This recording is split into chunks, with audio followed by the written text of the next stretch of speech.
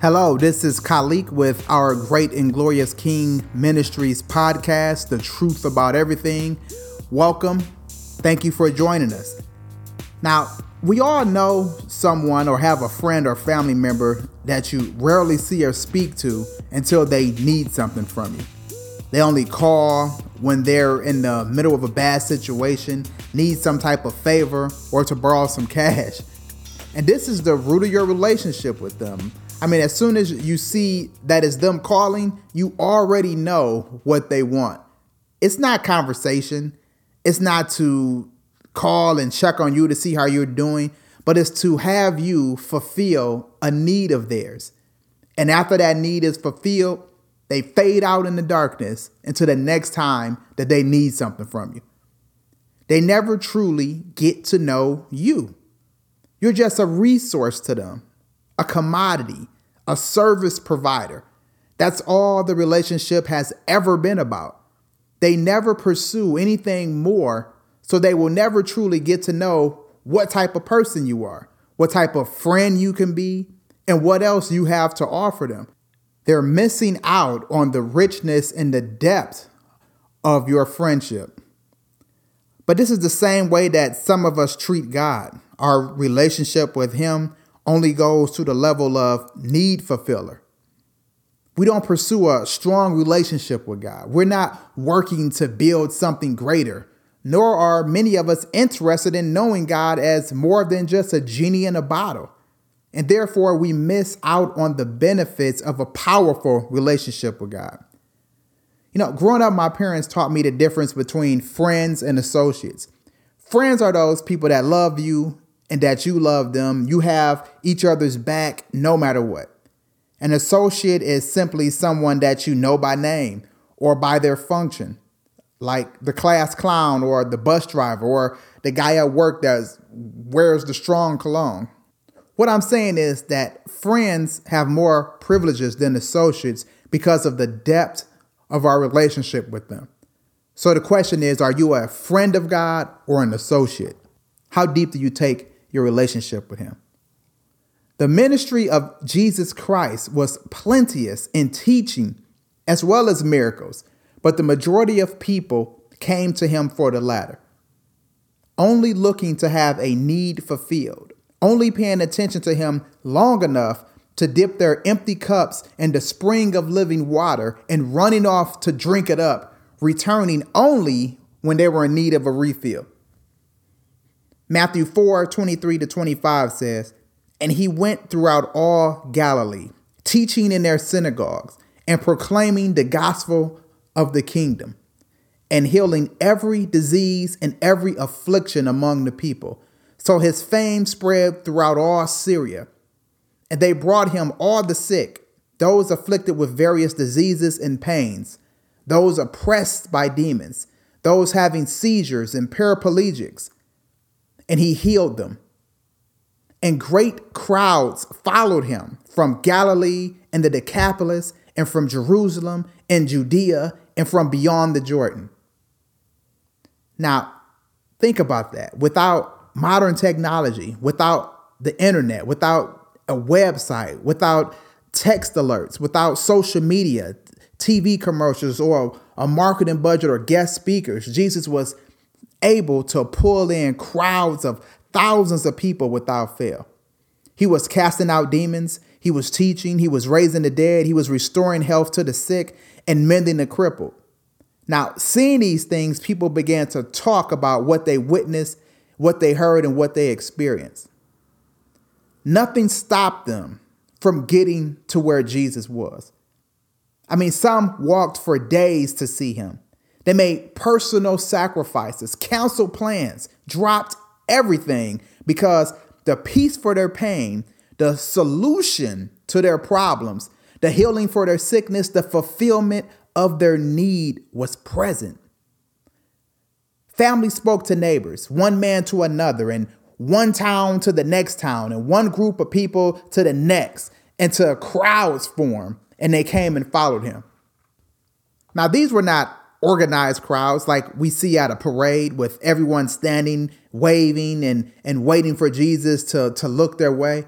No, think Black Friday crowd with hundreds of people pushing and fighting to get in the door for the free 70-inch TV.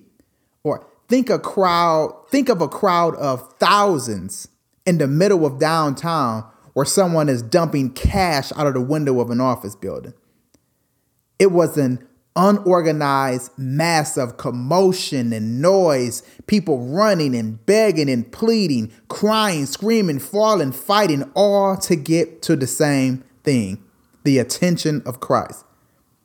They came to have a need fulfilled, a need that they had tried to fulfill elsewhere but failed.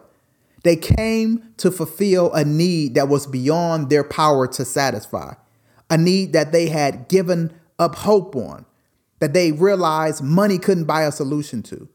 It didn't matter who they knew or who they were, king, peasant, or servant. They did not have the answer to the problem they faced or peace for the pain and the hurt that they live with. But they heard about Jesus and what he had done for others. And they said, if he can do that for them, I know that he can help me with my need. In Luke 8, we're told about the woman with the issue of blood. Now, the Bible says she spent her livelihood on physicians.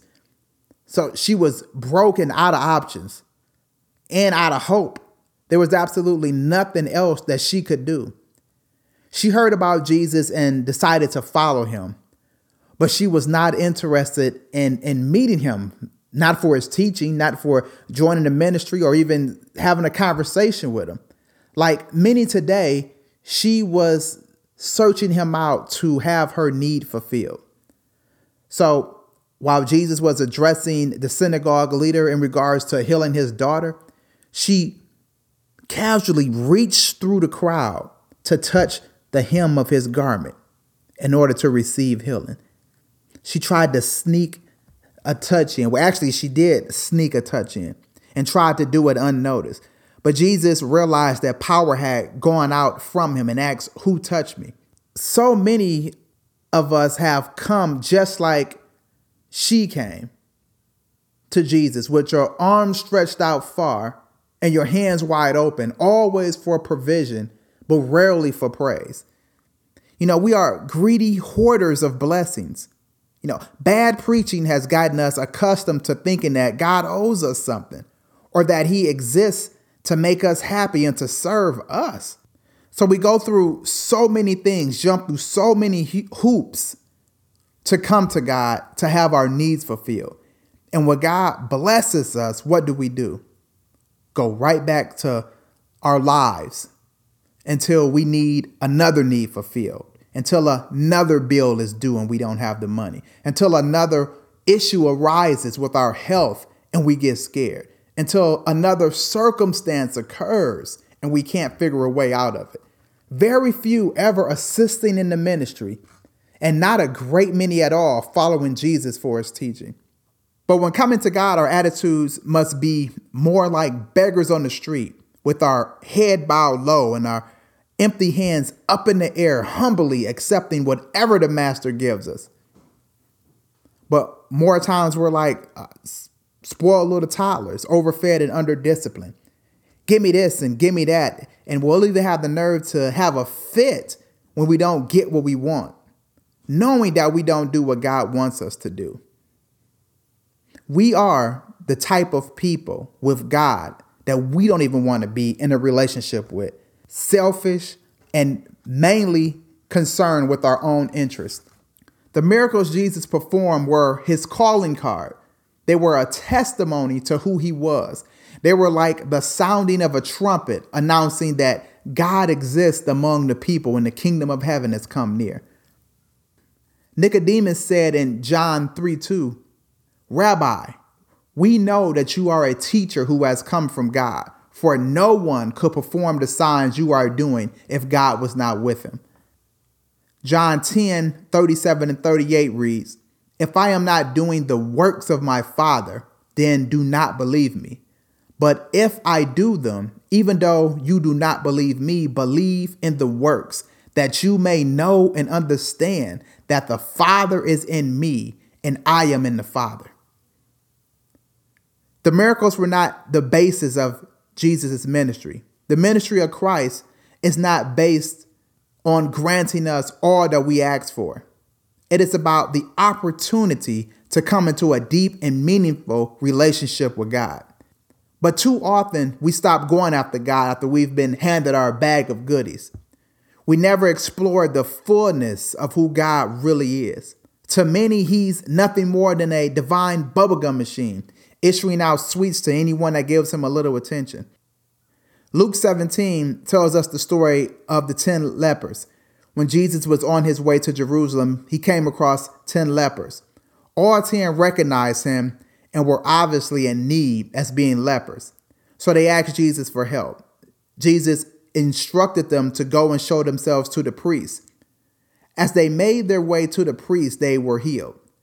Well, one of the 10, after realizing that he had indeed been healed, returned to Jesus and thanked him for what he had done. And Jesus asked him, "Where are the other 9? All 10 were healed, but only one returned."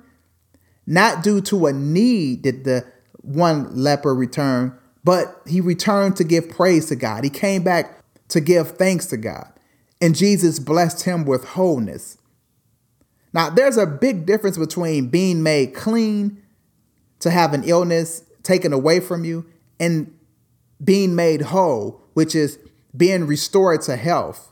It's the difference between being healed from a cold by having the cold germs removed from your body and having a healing so powerful that no germs at all exist in your body. No illness, no sickness, no disease whatsoever. That's being made whole. That's being restored to perfect health.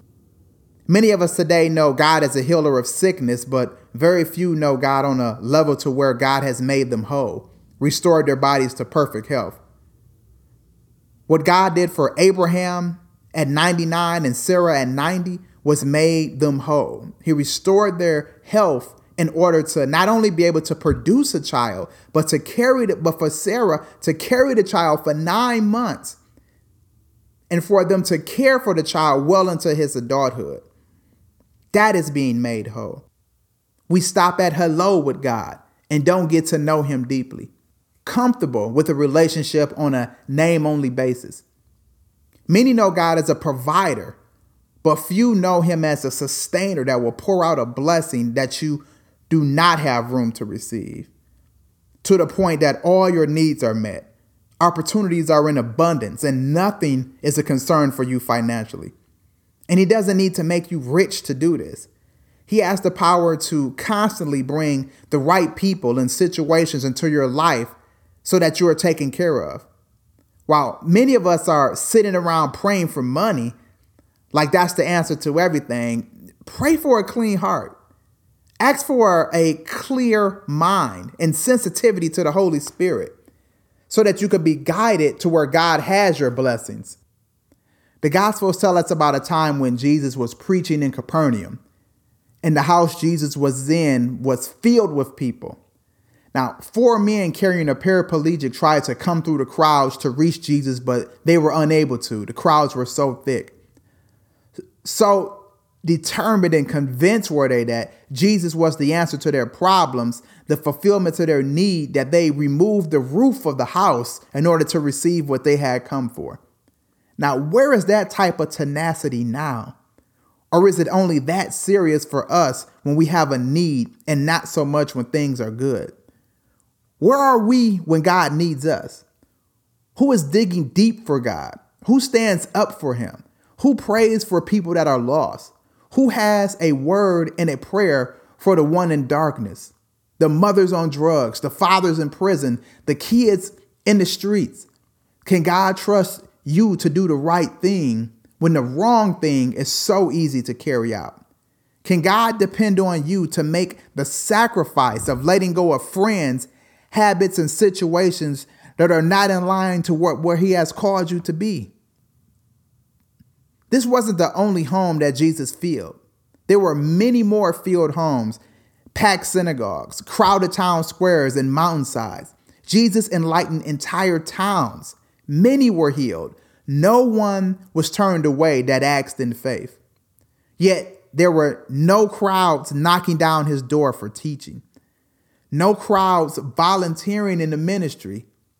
No crowds shouting and fighting and screaming his praises at his trial. No crowds running to speak up for him at Calvary. No, he died next to two thieves and was buried in a lonely tomb with only a handful of visitors. So what about you? Do you have a superficial relationship with God?